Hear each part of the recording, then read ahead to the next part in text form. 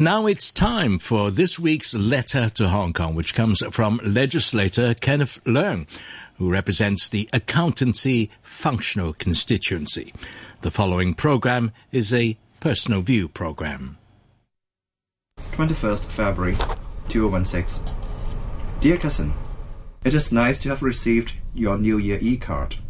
How are you doing in Singapore? You told me that you were shocked and scared when you learned about a violent disturbance in Mong on the first day of the Chinese New Year. Hundreds of people, including reporters, innocent passers-by, citizens and policemen were hurt.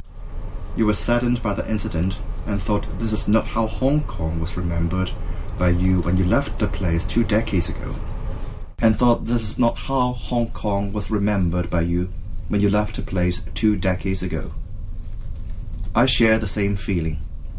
Violence should not be tolerated or condoned in a civilized society. Our Chief Executive C.Y. Leung was quick in jumping to the conclusion that the incident was a riot.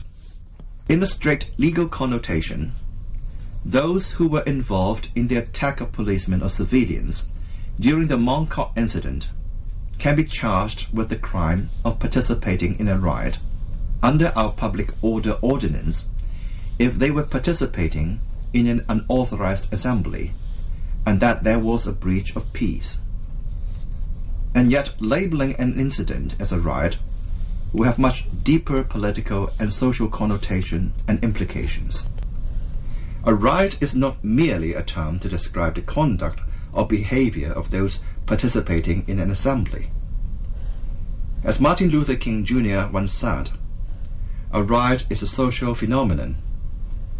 On another occasion, he said, a riot is the language of the unheard.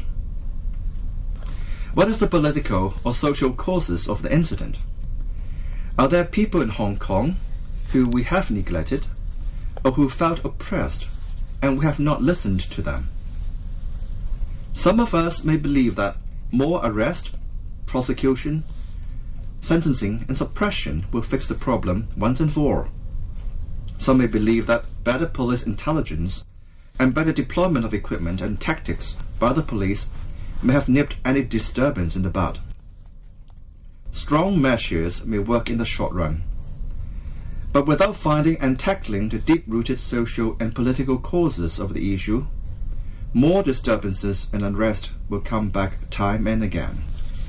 In the past few days, thousands have signed up a petition initiated by 30 leading academics and professionals in the city to call for an independent inquiry committee to be set up by the government to look at, among other things, the cause of the Mong Kok incident and to recommend both short-term and long-term solutions to prevent the occurrence of similar incident. This committee, which may be chaired by a senior judge or other prominent and independent figure, will have a totally different mandate from the review committee to be set up by the police to review police operations during the Mong Kok incident. Neither would the committee be or seem to be impeding any criminal investigations and trials going on, as it would not be looking at individual cases, but will be concentrating on the macro issues, which may help explain why a certain sector of our society is so infuriated. To my surprise and dismay, certain staunch supporters of the government have already objected to the idea, as they claim that the committee may open up a Pandora's box and start a new battleground. They thought the government should avoid doing anything. Is that a correct attitude? Will the real problem go away by ducking oneself under the sand? Even if the committee opens up a new battleground, it will be a battleground for reasoning, ideas, and solutions. If there had been a riot, no responsible and accountable government can avoid probing the problem to the bottom and finding a right solution.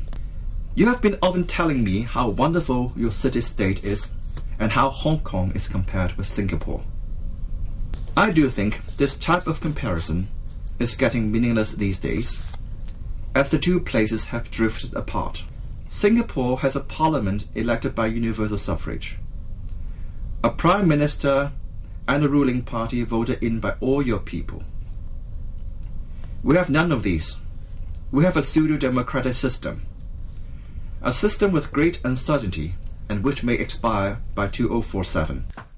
Nonetheless, I have faith in Hong Kong and the people of Hong Kong. We may make mistakes now and then, but I hope we will learn from them.